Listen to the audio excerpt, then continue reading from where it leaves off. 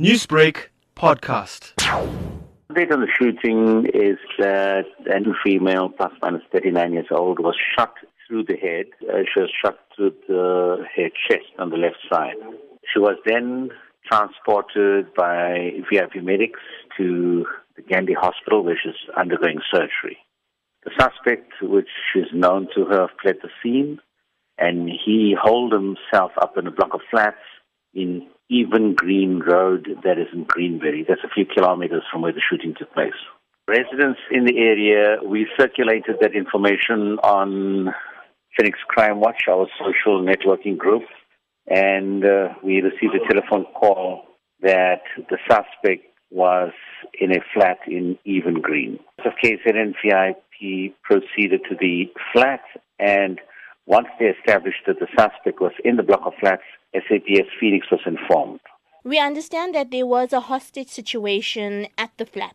Yes. Okay, when VIP members arrived on scene and they found out the suspect was armed and he had apparently taken a hostage, the SABS were informed of the situation and SABS came out and SABS Phoenix members came out and they tried to negotiate with him.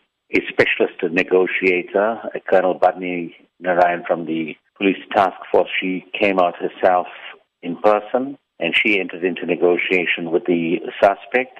The police task force was also called out.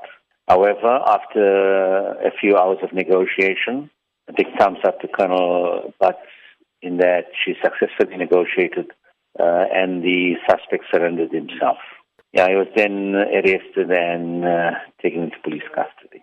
Are the circumstances surrounding the shooting known at this stage?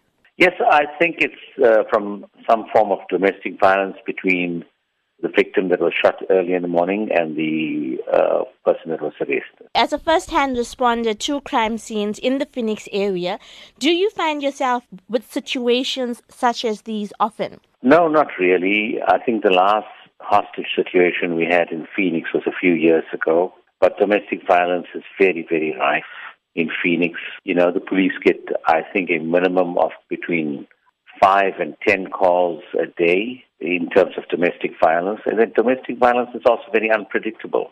Newsbreak, Lotus FM, powered by SABC News.